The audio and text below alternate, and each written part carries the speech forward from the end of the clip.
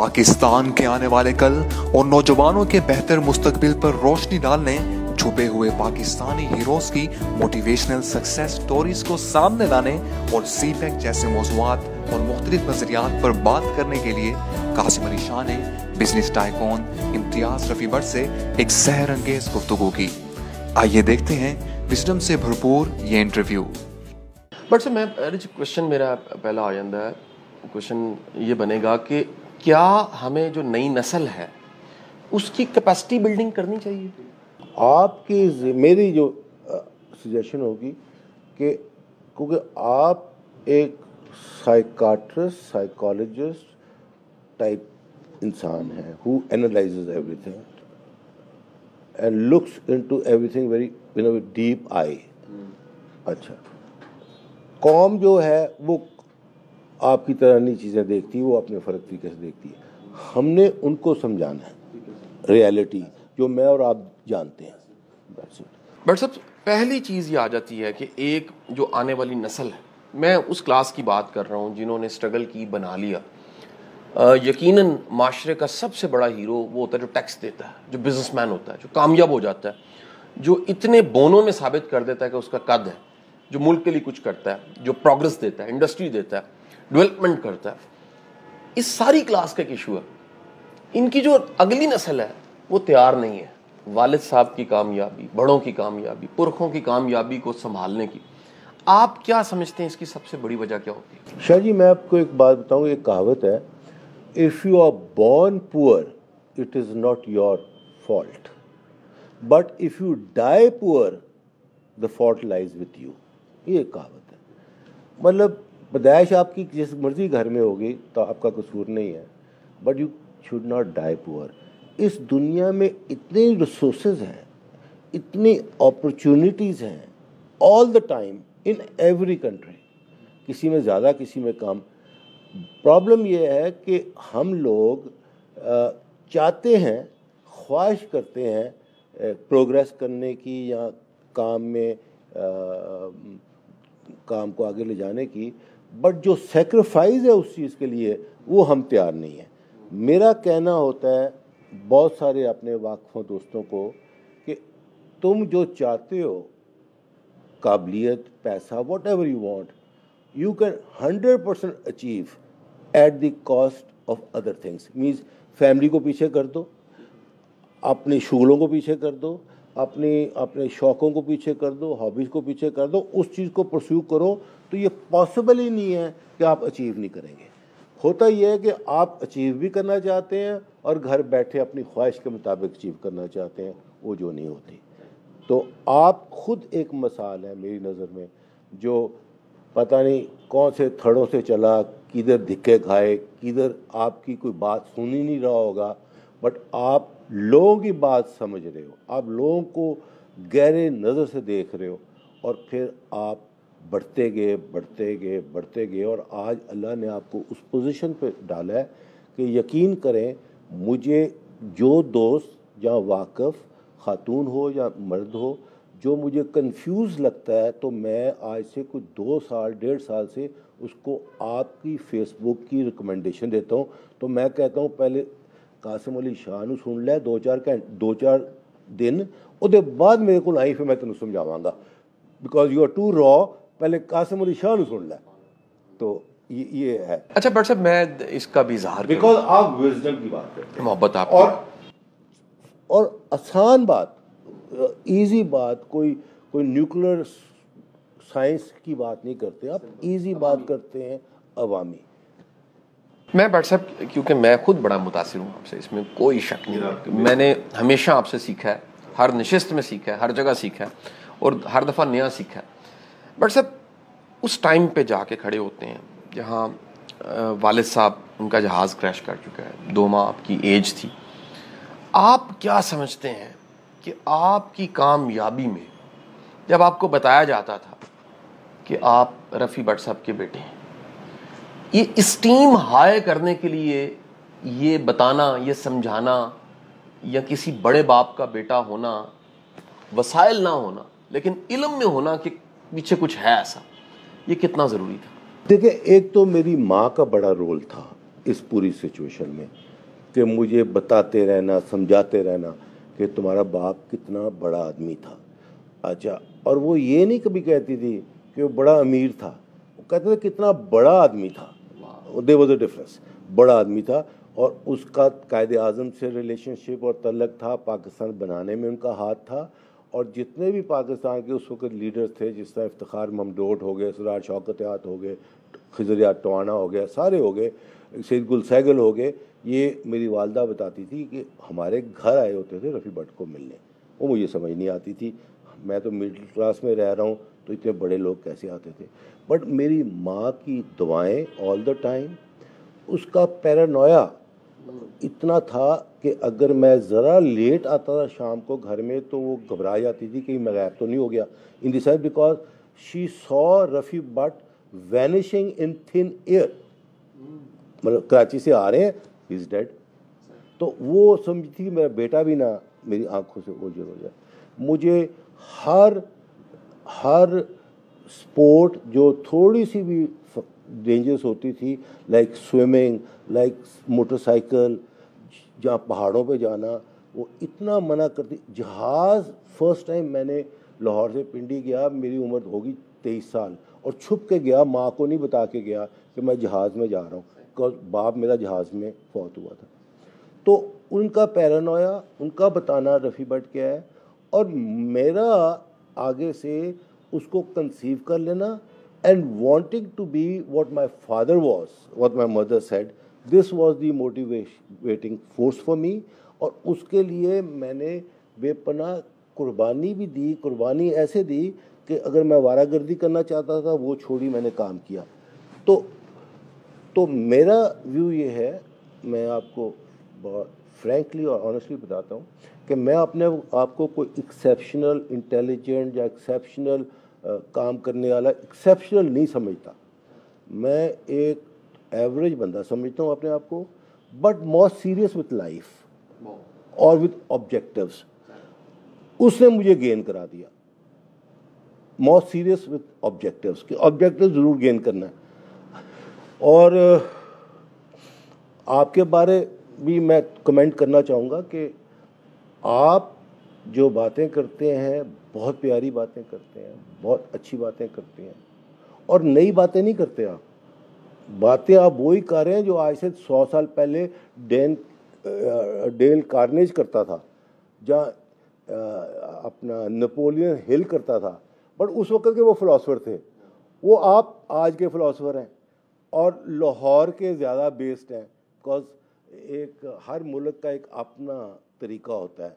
तो you appeal to Pakistanis a lot because you are one of those Pakistanis.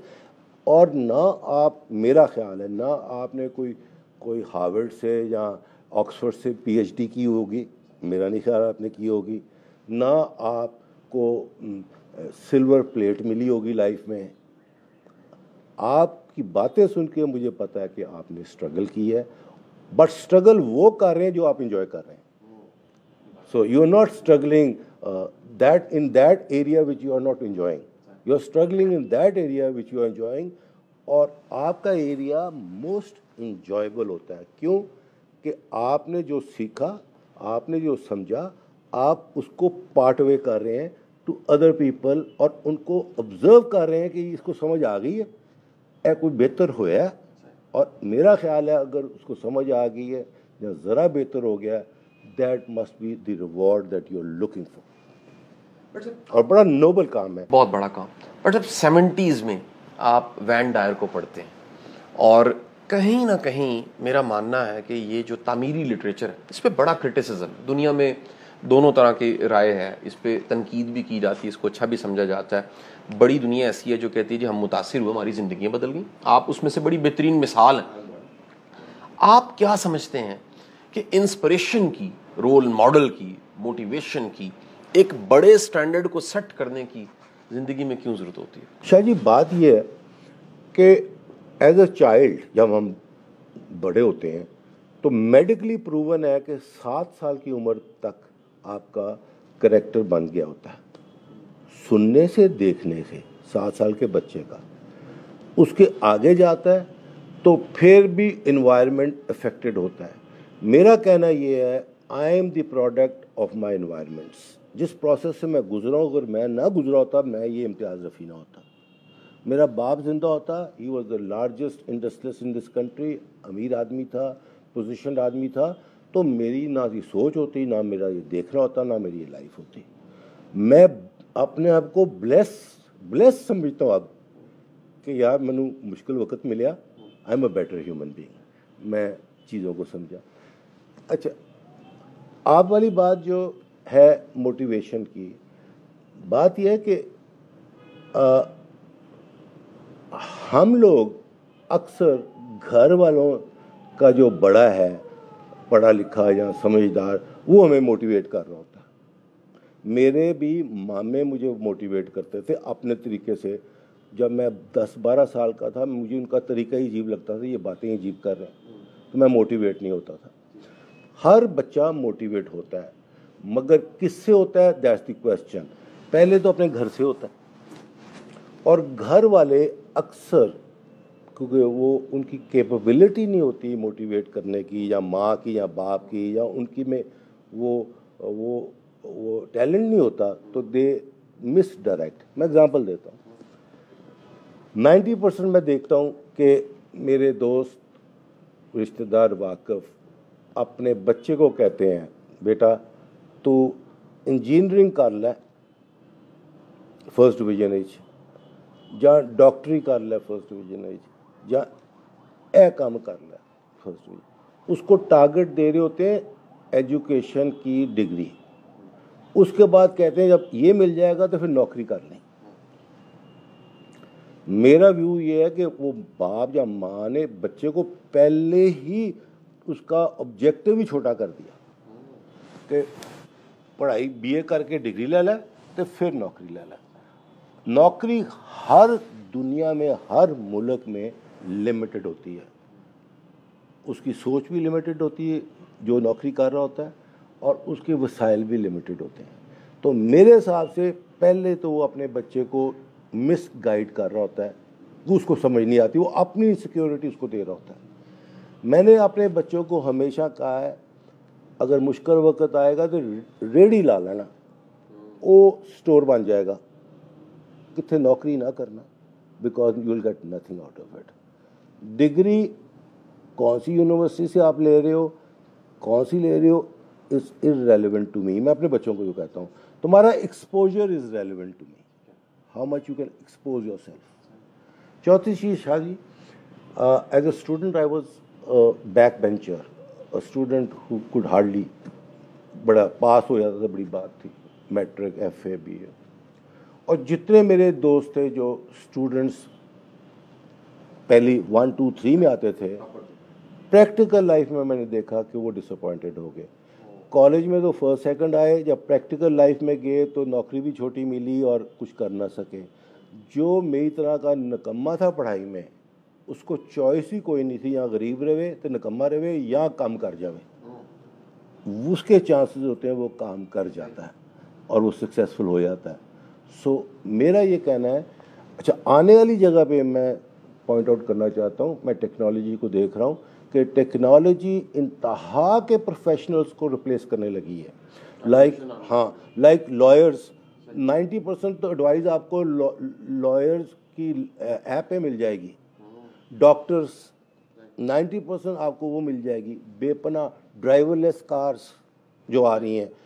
So आने वाले time में मशीनें will be replacing human labour and hard work. Entrepreneur will be the person who will be blessed with money and making money. ये study है कि entrepreneur means a businessman, वो नहीं replace होगा। हार्ड लेबर, आज आप देखें कि आज से 50 साल पहले लोग, लेबर जो था गंतियों के साथ खुदाई करता था, आज एक मशीन आती है सारी चीज़ खुदकती है, तो रिप्लेस हो गया ना। सो मैं ये कहूँगा आपके थ्रू कि हमारे बच्चों को एंटरप्रेन्योरल होना चाहिए और उसमें स्कोप होगा, उसमें आपकी विजन भी ब्रॉडर होती है और आसान काम है। थर्ड चीज़ शाह जी, मैं इसको कंटेस्ट करता हूँ कि लोग समझते हैं कि पैसे के साथ बिजनेस होता है, पैसे के साथ पैसा बनता है। आप पूरे पाकिस्तान में देख लें, दुनिया में देख लें, 90% जो लोग बिलियनियर और मिलियनियर होते हैं वो सेल्फ स्टार्ट होते हैं, शुरू जीरो से शुरू होते हैं, बल्कि अमीरों के बेटे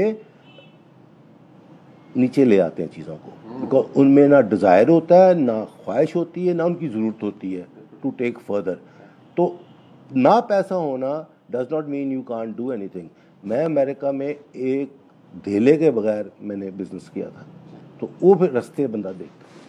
बट सर पाकिस्तान का फ्यूचर, आने वाला पाकिस्तान, क्योंकि कहीं मैं आपको सुनता हूँ, मैं मुतासिर हूँ आपसे, बड़ी दफ़ा इसका इजहार करता हूँ, आपका शुमार उन लोगों में होता है जो बड़े ऑप्टिमिस्ट हैं, इनका पूरा ईमान है, मैं अपने को यकीन है। मैं अपने को रियलिस्टिक कहता हूँ, ऑप्टिमिस्ट बाद में, रियलिज्म मैं अपने को ज़्यादा समझता, बिलीव आपका पूरा रियलिस्टिकली मैं करता हूँ।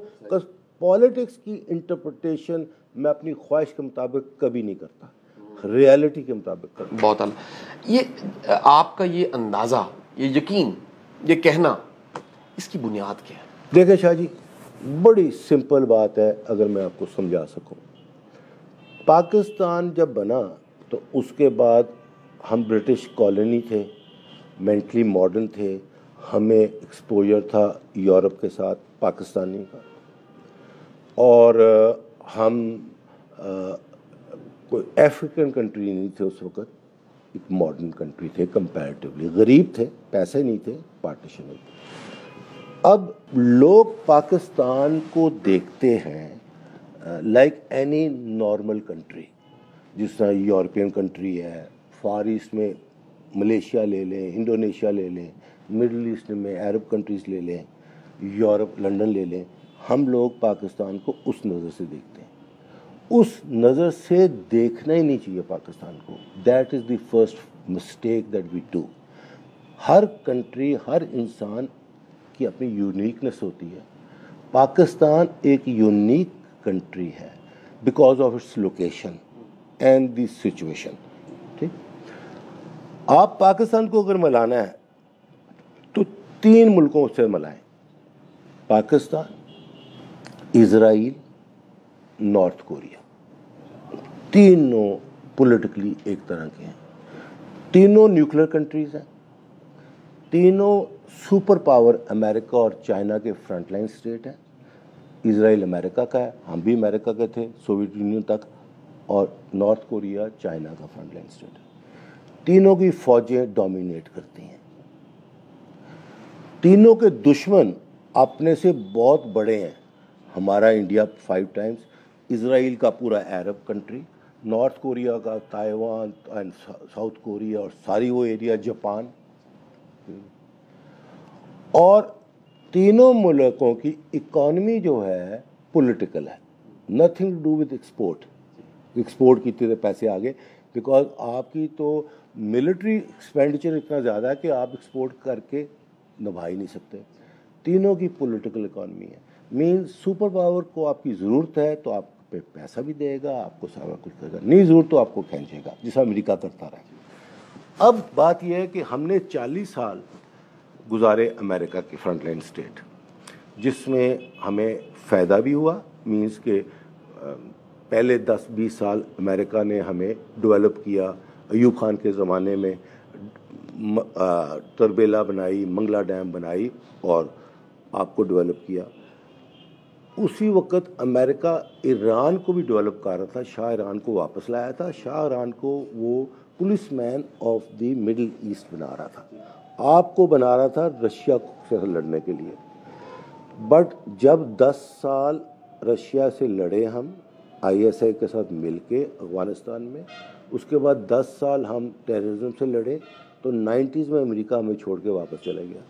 वो 10 साल थे जो पाकिस्तान कह रहे थे टूट रहा है, पाकिस्तान की इकॉनमी ज़ीरो हुई है, पाकिस्तान को अमेरिका एड नहीं दे रहा, पाकिस्तान को अमेरिका प्रेसिडेंट अमेंडमेंट्स लगा रहा है, और पाकिस्तान न्यूक्लियर डेवलप कर रहा है अमेरिका की मर्ज़ी के ख़िलाफ़। बहुत इंपॉर्टेंट चीज़ थी, और मैं क्रेडिट दूंगा हर पाकिस्तानी लीडर को, इंक्लूडिंग ज़िया, कि न्यूक्लियर पे उसने कॉम्प्रोमाइज़ नहीं की। जब हम न्यूक्लियर बन गए तो उस वक्त हमारे दोस्त कहते थे हमें ज़रूरत क्या न्यूक्लियर बनने की, हम ट्रेड करें इंडिया के साथ, हमें क्या ज़रूरत है। मैं लिखता होता था कि अगर आप न्यूक्लियर नहीं होगे तो आपकी एग्जिस्टेंस ख़त्म हो जाएगी। आप खुशहाल होगे ट्रेड में तो इंडिया टेक ओवर कर लेगा। आपकी वर्थ ही बनती है चैलेंजिंग इंडिया। तो आपकी relationship with India can not improve because हम उनकी हेजमनी नहीं मानते। चुदरहाट हम चैलेंज करते हैं, वो फिर झगड़ा होता है, फिर झगड़ा कभी कश्मीर फ्लैश पॉइंट बन जाता है, कभी सियाचिन बन जाता है। आने वाले वक्त में पानी बनेगा, बट वी विल स्टे। अब हमारा फ्यूचर कैसे, I want to be clear.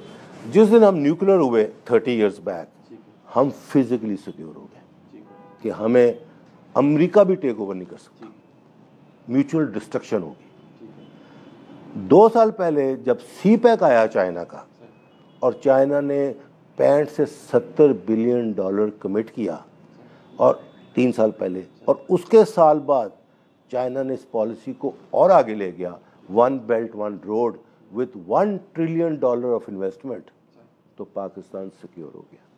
Because China की ज़रूरत है पाकिस्तान, चाइना की ज़रूरत है पाकिस्तान इकोनॉमिकली स्टेबल हो, चाइना की ज़रूरत है पाकिस्तान की इकॉनमी चले, चाइना की ज़रूरत है पाकिस्तान की फ़ौज बड़ी हो, चाइना की ज़रूरत है कि पाकिस्तान मुस्लिम कंट्रीज़ को चाइना के साथ मिलाए, चाइना की ज़रूरत है कि ये जो 70 मुल्कों को वो ला रहा है उनके लिए पाकिस्तान को रोल मॉडल बताए कि यार ये रोल मॉडल जिसके साथ हम अच्छा करते हैं, इनकी गुर्बत कितना टाइम आप देखते हैं? ये एक ऐसा क्वेश्चन है सर, बहुत शॉर्ट टाइम। उसकी वजह ये टाइम हमारी मर्जी से नहीं होना, ना हमारी रिसोर्सेज से होना है, ये तो चाइना की ज़रूरत के साथ होना है।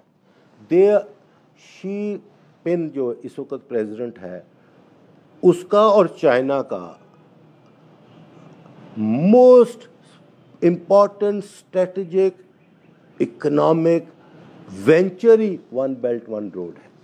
So I think very fast. इस महीने फरवरी है, 15-16 में क्राउन प्रिंस आ रहा है सऊदी अरेबिया का, $15 बिलियन की रिफाइनरी के लिए। मार्च, मैंने पढ़ा अखबार में, मार्च में लार्जेस्ट एयरपोर्ट पाकिस्तान का इनॉग्रेट होगा, ग्राउंड ब्रेकिंग हो रही है, पोर्ट चालू हो गया हुआ है, सड़कें कनेक्ट हो रही हैं। आपका ये जो पॉलिटिकल स्टॉर्म चल रही है पाकिस्तान में, इलेक्शन में भुट्टो अपना इमरान खान, जरदारी, नवाज शरीफ, ये भी सेटलमेंट कहीं होगा। मैं समझता हूँ ये सेटलमेंट होगा, पैसा आएगा चाइना का, चाइना की टेक्नोलॉजी आएगी, कैपिटल आएगा, डायरेक्शन आएगी उनकी। अगर जो चीज़ हमारी बिक सकती है वो इंपोर्ट करेंगे on preferential basis, because they intend to take your economy up. Example दे देता हूँ, उन्होंने सीपैक शुरू किया, आपकी बिजली की जो कमी थी वहाँ से शुरू किया, so that you don't have shortage of electricity, और फिर ऐसी चीज़ें। सो पाकिस्तान फर्स्ट टाइम खुशकिस्मती के साथ इन दी मेकिंग है। और मैं एक मेंशन कर दूं, India is on the wrong side of history right now. अब रॉन्ग साइड पे चले गया, अमेरिका के साथ चले गया ना, तो रॉन्ग साइड इसके लिए कि अमेरिका बहुत दूर बैठा हुआ है। जब भी अमेरिका को यहाँ प्रॉब्लम होगी और अमेरिका विड्रॉ करेगा तो इंडिया को वैसे ही छोड़ जाएगा जिस तरह हमें 90s में छोड़ गया था। And we on the right side of history. मैं इसके लिए कॉन्फिडेंट हूँ कि पाकिस्तान में प्रोग्रेस होगी, और आपकी कौम जो है 30-35 साल की, मेरे ख्याल है 70% आपकी पॉपुलेशन है 30-35 साल की, और कुंदन है, they will be working. Jinnah Rafi foundation का मोटिव क्या था, आइडिया क्या था? सर, जिना रफ़ी फाउंडेशन ये था कि क्योंकि माय फादर डाइड में 2 महीने का था, 40 साल जब मेरी उम्र हुई, 40 ईयर्स, और मैंने उस 40 ईयर्स में जो मेरी माँ ने मेरे अंदर डाला था माइंड में, सक्सेस का, बड़ापन बनने का, कंफर्ट लेवल का, वो मैं अचीव कर गया था।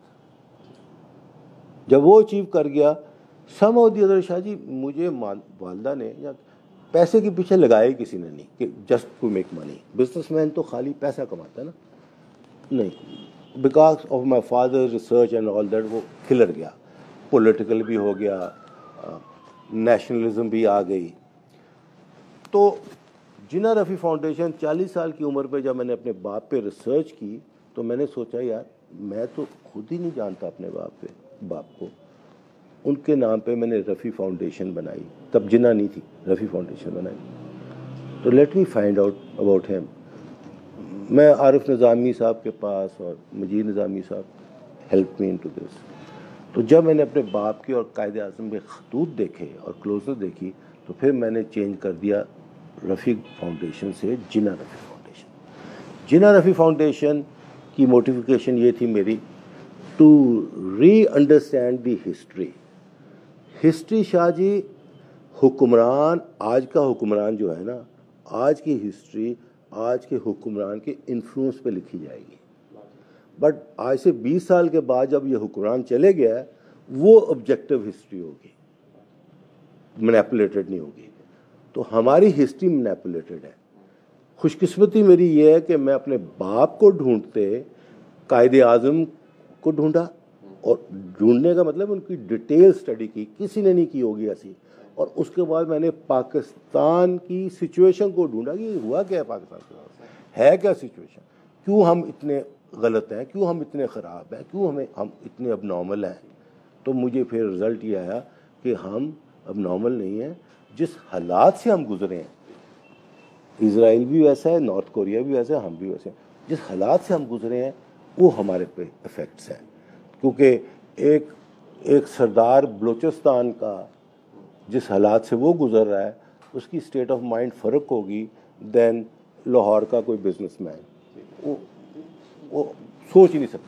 डॉक्टर साहब, आप ये जो यकीन है जिस पाकिस्तान की आपने बात की, और ये यकीन कहीं था, यानी मैं समझता हूँ कि ये यकीन आपके पास जो है ये रफ़ी भट्ट साहब के पास भी था, ये यकीन जिन्ना के पास भी था, ये पूरी उस तहरीक पाकिस्तान में था, बन के रहेगा पाकिस्तान, लेके रहेंगे पाकिस्तान।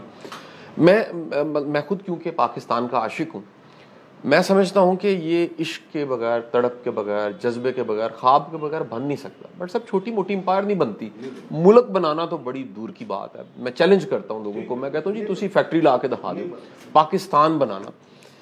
आप रफ़ी भट्ट साहब की आंख से पाकिस्तान को कैसा देखते हैं? आप जाएं पीछे। देखें, उन्होंने 2-4 चीज़ें बड़ी खूबसूरत अपने ख़त में लिखी हुई हैं कायद आज़म मोहम्मद अली जिन्ना को। एक तो जब अमेरिका से टोर शोर लेकर आए और बहुत कुछ किया, और वो इंडस्ट्रियल ज़माना था, इंडस्ट्री थी, और रफ़ी भट्ट की लार्जेस्ट इंडिया में सर्जिकल इंडस्ट्री थी, पहला मुसलमान बैंकर था, 27 साल की उम्र पे उसने सेंट्रल एक्सचेंज बैंक बनाया, 1936 में बनाया। तो he was a pure business and political man. फिर न्यूयॉर्क में ऑफिस उस वक्त खोले। तो रफ़ी भट्ट का एक तो कहना था कायद को कि why our great country will can not be like America, means as advance like America.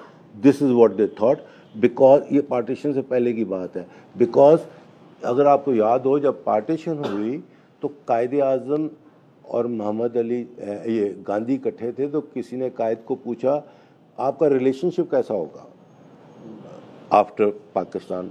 तो कायद ने कहा लाइक अमेरिका एंड कनाडा, हम हेल्दी रहेंगे। बट पार्टीशन जब हुई तो उसमें कत्लो गारत इतनी ज़्यादा हो गई कि everybody in Punjab was hurt. And number 2, दुनिया 2 हिस्सों में डिवाइड होगी, कैपिटलिज्म, कम्युनिज्म। हम कैपिटलिज्म अमेरिका में चले गए, और फिर पाकिस्तान की जो जोग्राफिकल लोकेशन है, जिसमें पाकिस्तानी लीडरशिप, पाकिस्तानी अवाम का इतना से नहीं रहा हमारे अपने हालात पे, बिकॉज हम कंट्रोल हो रहे थे अमेरिका से, हमारी लीडरशिप भी कंट्रोल हो रही थी अमेरिका से। तो इसके लिए Pakistan became a difficult country. अच्छा, अब मैं पाकिस्तान के बारे अब बहुत पॉजिटिव हूँ on one point main, is China's need and desire for one belt one road and CPEC, और चाइना की ओपनिंग ही यहाँ से होती है। और Shah ji, there has never been a century, जब से दुनिया बनी है, जब वॉर्स ना हुई हो, वॉर्स हमेशा होती हैं। ये 21 सेंचुरी में भी वॉर होगी, but may be of different nature. So Pakistan जानदार मुल्क निकलेगा, और फौज के हवाले से, आर्म्स के हवाले में बहुत अपॉर्चुनिटीज देखते हैं। ये जो बच्चे कहते हैं जी नहीं है, कुछ नहीं है, पाकिस्तान छोड़ के ब्रेन ड्रेन हो जाता है। शाह जी, बात यह है कि अगर तो आप पाकिस्तान को पाकिस्तान के आज के हालात में देखेंगे तो यहाँ कुछ भी नहीं है, ना रोटी है, ना पढ़ाई है, कुछ नहीं आज के हालात। और आज से पिछले भी 5, 10, 20 साल ले जाएं तो कुछ नहीं, डिजास्टर ही रहा है ना पाकिस्तान में। इसके लिए पाकिस्तानी जो मेहनती थे वो चले भी गए बाहर। आज जो आपने कहा ना, बच्चे कहते हैं ईसानी, बच्चे तो पुरानी चीज़ ही देख रहे हैं ना, आम बंदा भी पुरानी चीज़ ही देख रहा है। आप शाह जी सी पैक और चाइना की बातें पढ़ें, जो चाइना कर रहा है और करना चाहता है। एक मुल्क में जब $70 बिलियन की इन्वेस्टमेंट्स आ रही हैं और वो आपकी इकॉनमी को उठाने जा रहे हैं, तो फिर देर क्या लगनी। और प्रॉब्लम यहाँ ये है कि हम अपनी काबिलियत देख रहे हैं। Are we capable? We are not capable at the moment. We are confused. हमें तो पता ही नहीं, हम कन्फ्यूजन है ना। टीवी रात को 7 बजे शुरू हो जाता है कन्फ्यूज़ करने, और जितनी नेगेटिविटी है टीवी ही बोल रहा होता है। मैं तो दुनिया में कोई मुल्क नहीं देखा जो अपने पे इतना मातम कर रहा हो। टीवी अच्छी चीज़ें भी तो 4 होती हैं, वो भी तो दिखाओ। कासिम अली शाह की भी तो बातें हैं, वो तो सुनाओ। वो नहीं सुनाएंगे। मातम, पिटना, रोना वो दिखा देंगे। सो पाकिस्तान की किस्मत जो है ना, मैं इसमें खाली 2 चीज़ें कहता हूँ, किस्मत जागी और चाइना की ज़रूरत हुई। अगर आप मुझे कहते हैं चाइना की ज़रूरत नहीं है, चाइना की कमिटमेंट नहीं है, चाइना नहीं कर रहा, तो फिर पाकिस्तान की सिचुएशन कुछ और होगी। बट वो चाइना कर रहा है, ऑन इट्स वे है, वो रुक ही नहीं सकता। बिजनेस स्टडीज में बट साहब 4.25 लाख बच्चा निकल रहा है बिजनेस स्टडीज पढ़ के, पूरे पाकिस्तान की 188 यूनिवर्सिटियों से। आप क्या समझते हैं, बिजनेस स्टडीज पढ़ने वाला बच्चा बिजनेस करने के काबिल कोई नहीं है? यूनिवर्सिटियों में इस शक्ल की मिसालें नहीं दी जाती। आपकी ज़िंदगी में कोई 150 मिसालें होंगी, यूनिवर्सिटियों ने बुला लिया। मेरी हमेशा कोशिश होती है आपको सुने, आपको ढूंढा जाए और आपको रिकमेंड किया जाए। यानी दवाई रिकमेंड करता है, मैं एज अ कोच रिकमेंड करता हूँ कि यार आपने बिजनेस करना है, पहले भट्ट साहब का विजन सुने, पहले भट्ट साहब की सोच सुने, उनका वो नज़रिया लें, किस नज़रिए से उन्होंने कारोबार किया। आप क्या समझते हैं कि इस 4.25 लाख बच्चे को जुर्रत देनी चाहिए कारोबार करने की, और किस तरीके से देनी चाहिए?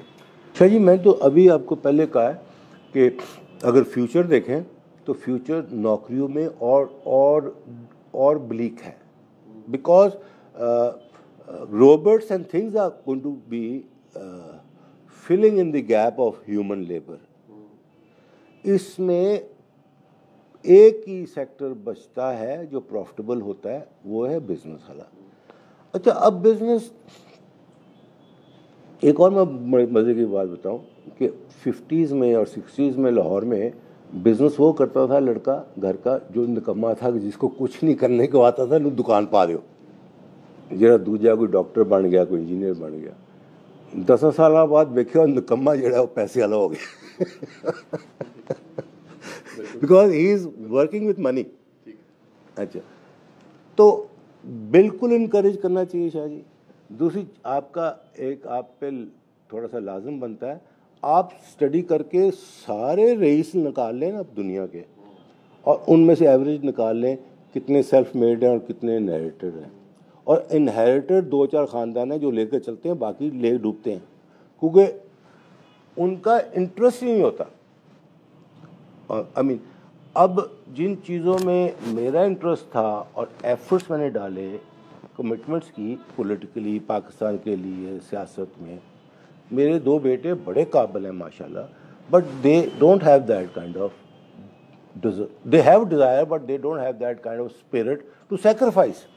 कोई जनाजा होता है, शादी होती है, मैं उनको कहता हूँ 30-30 साल के मेरे साथ चलो यार, मेरे बहुत दोस्तों को मिल लो, तो ज़बरदस्ती कौन तो चल पड़ते हैं, तो नहीं जाते। मैं सोचता हूँ इनको क्या है। अब देयर इज अ डिफरेंस। जब मैं उनकी उम्र था मैं तो हर जगह घुसता था, to know somebody, to meet somebody, to get recognised, to learn from him. उनको घर बैठे बाप मिला हुआ है तो उनको जरूरत ही कोई नहीं। So they will not be that successful in life as I was with those odds, because I had to. ये भी एक चीज है। तो Shah ji, every person who is mentally balanced और एवरेज इंटेलिजेंस का बंदा हो, उसकी विल पावर है, अब क्या करना चाहता है, कितना एफर्ट डालता है, आप भी मानते हैं, मैं भी मानता हूँ, वो कर जाएगा। Am I right or wrong? बिल्कुल ठीक। वो कर जाएगा। बट करते वक्त नहीं, वो बच्चा बीमार हो गया तो मैं उधर चले गया, तो बीवी मैंने कहती है कर लेता, वो फिर बट सर 180 बिल्कुल अजीब क्वेश्चन। मैं मतलब इथों कट के कितने सुटन मेरी ਤੁਹਾਡੇ ਨਾਲ प्यार है ਤੇ ਲਾਡ है। बट सर ਬੰਦੇ ਦੀ ਕਾਮਯਾਬੀ ਪਿੱਛੇ औरत ਦਾ ਕਿੰਨਾ ਹੱਥ ਹੁੰਦਾ? शाह जी गल है कि बहुत ही ज़्यादा हथ होंगे, बट ਇਹਦਾ मतलब नहीं कि औरत गलत है तो बंदा फेलियर हो गया। बंदा हथ बहुत होता है, बहुत होता है। बिकॉज अगर if you have a sensible wife, a cooperative wife भी ताड़ी तरह ही सोचे, फिर तो life is paradise and your success will be more. But 90% is the other way around. जो तुसी कर रहे हो कहते वो क्रिटिसाइज करेगी, वो कह की रहा, कर की रहा, झगड़े रफड़ रौले। तो एक सेमिनार था लम्स में, तो वहाँ पे बहुत सारे प्रोफेशनल्स आए हुए थे और दे वर स्पीकिंग। मैं भी इनवाइटेड था, मैं भी गया, मेरी बीवी भी साथ थी। तो सारे स्टेज पे शुरू से मैं या एंड में अपनी बीवी की तारीफ करते थे कि this all my success is because of my wife. तो मैं खड़ा था और 5-6 और कपल्स खड़े थे, मेरी बीवी भी खड़ी थी। तो मेरी बीवी ने मुझे कहा तू भी आए कहना है। मैंने कहा मेरी तो 3 बीवियां सन। तू तो तीसरी है, 3 सन ते किहदे खाते कहाँ? उन्होंने कहा मेरे खाते कहीं। मैं कहा मेरी गल सुन, अगर मैं तिना तुहाडियां गल्लां मानदा ना, मैं रोटी जोगा नहीं होना। I am where I am without listening to your advice. So my answer to you is, if your wife is practically like you, तो then it's a जन्नत। But 90% औरतों का तबीयत होती है, अगर आपसे ज़्यादा प्यार करती हैं तो ज़्यादा ही आपसे लड़ाई करती हैं, ज़्यादा ही आपको तंग करती हैं, ज़्यादा ही ये करती हैं। मेरा तो ये तजुर्बा रहा है। सो सक्सेस की सोलो फ्लाइट ही होनी चाहिए। बिकॉज देखें शाह जी, आप जो फील कर रहे हैं, I have no idea if your wife feels that way और नॉट, मुझे तो नहीं पता, ठीक है ना। If she feels that way तो you will be encouraged, if she does not feel that way you will be discouraged. But then it will be for you if you want to make her happy और make yourself happy. Life में Shah ji, I have always done what I thought I want to do. I've always done a life which I wanted to live, जो मैं afford कर सकूं, जिन हालात में कर सकूं। पैरामीटर्स मैंने अपने, मेरे अपने हैं। प्रॉब्लम ये है शाह जी, हम लाहौर में बैठे हुए हैं, 50 मील दूर चले जाएं कसूर की तरफ, गुजरांवाले की तरफ, वहाँ के नॉर्म्स कुछ और होंगे, वहाँ के प्रिंसिपल भी कुछ और होंगे, यहाँ के कुछ और हैं, कहीं और शहर चले जाएँ कुछ और है। मैं जो प्रिंसिपल्स लेड डाउन है ना सोसाइटी के, मैं उनको नहीं फॉलो करता, मैं नहीं फॉलो करता। मैं उन प्रिंसिपल्स को फॉलो करता हूँ जो मैंने समझा कि ठीक है, लेड डाउन से और मेरी पढ़ाई से और मेरी अपनी पर्सनैलिटी से मैंने वो किया। You are only happy if you can do what you want to do. If you can't do what you want to do, you become unhappy. Shah ji, पैसे को लोग अल्टीमेट समझते हैं। हमारे बहुत दोस्त हैं जिन्होंने पैसे को अल्टीमेट समझा और अपनी प्रोग्रेस, अपनी हर चीज़ उन्होंने वैल्यू की है। मैं कमाया कितना या कितना वधिया। मैं पैसे को a mean for other things समझता हूँ, जरिया फॉर अदर थिंग। एक दूसरा, मैं पैसे को समझता हूँ, अल्लाह मुझे पैसे दे कि मैं पैसे की वजह से आज़ाद हो जाऊँ। औलाद को कोई देना वो दे दो, बीवी को देना वो दे दो, आज़ाद हो जाऊँ। को मैं आज़ाद होऊंगा तो मेरी जान छूटेगी ना, मैं अपनी मर्जी कर सकता हूँ। अदरवाइज तो आप मांगने आ गए, वो मांगने आ गए, मैं उसी चक्कर में पड़ा हूँ। सो बड़ी मज़े की बात बताऊँ, एक मेरा दोस्त आया कोई महीना पहले मेरे पास, मेरे से कोई 5 साल बड़ा होगा, 75 साल का। तो मैंने कहता है कि बट साहब मैं आया कोई चाय मंगाओ तो आई वॉन्ट सम एडवाइस। मैं क्यों है?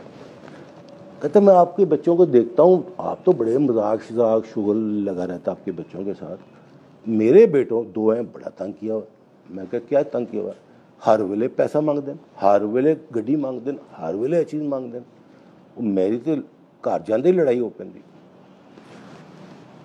मैं कहा खान साहब दसो ताड़ी इस वेले उम्र कितनी है? कहता 75। मैं कहा ताड़ी एसेट्स और कैश की वैल्यू कितनी होगी?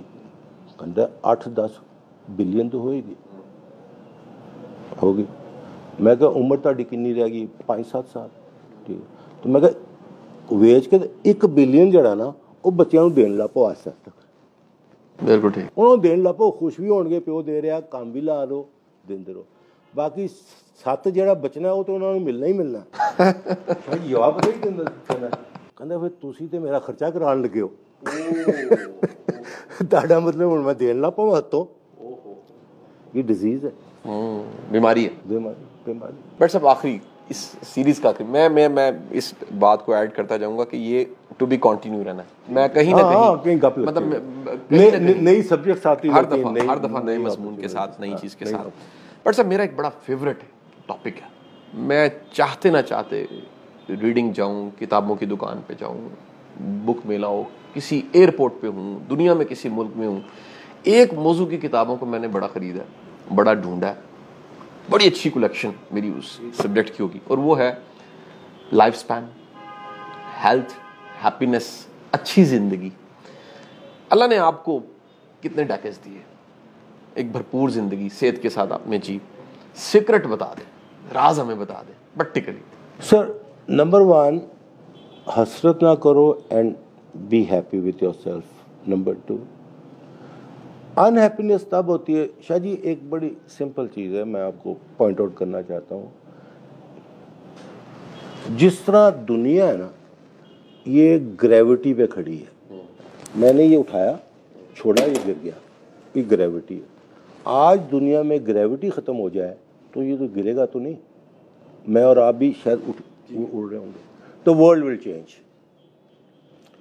अल्लाह ताला ने इंसान एंड लिविंग चीज़ों को, इवन जानवरों को, सेल्फ इंटरेस्ट दिया। पहले self interest. Now there is a difference between self interest and being selfish. Selfish mean मैंने आपका भी हिस्सा ले लिया। सेल्फ इंटरेस्ट है कि मैं मेरा अपना इंटरेस्ट किधर है। आप कहीं भी जाएंगे, कहीं भी आएंगे, कहीं भी बैठे होंगे, जो भी गुफ्तगू हो रही होगी, तो आप एंड में ये ज़रूर देखेंगे अच्छा इस गाली मैं कितने हैं, मेरा है नहीं है। So we all work on self interest. Self interest की वजह से ही हमारी गवर्नमेंट्स हैं वो भी सेल्फ इंटरेस्ट पे चलती हैं, हमारे हर चीज़ सेल्फ इंटरेस्ट पे चलती है। सेल्फ इंटरेस्ट से जब सेल्फिश हो जाते हो तो वो आप एक स्टेप आगे चले जाते हो। तो सेल्फ इंटरेस्ट तक रहो। Try to explore your own self कि what you really want and what you can do. Third Shah ji, giving में बहुत मज़ा है, then taking. Giving you feel good.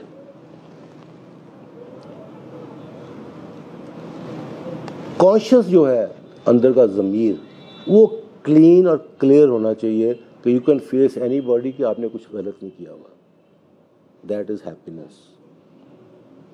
मेरा तो ये ख्याल है। This is how I have lived my life and never compared मैंने पैसे को किसी खाते में वॉल्यूम में नहीं गिना हुआ। मैं पैसे को इतना देखता हूँ कि यार ये आपके पास कंफर्टेबल है, आप चल रहे हैं तो इट्स ओके।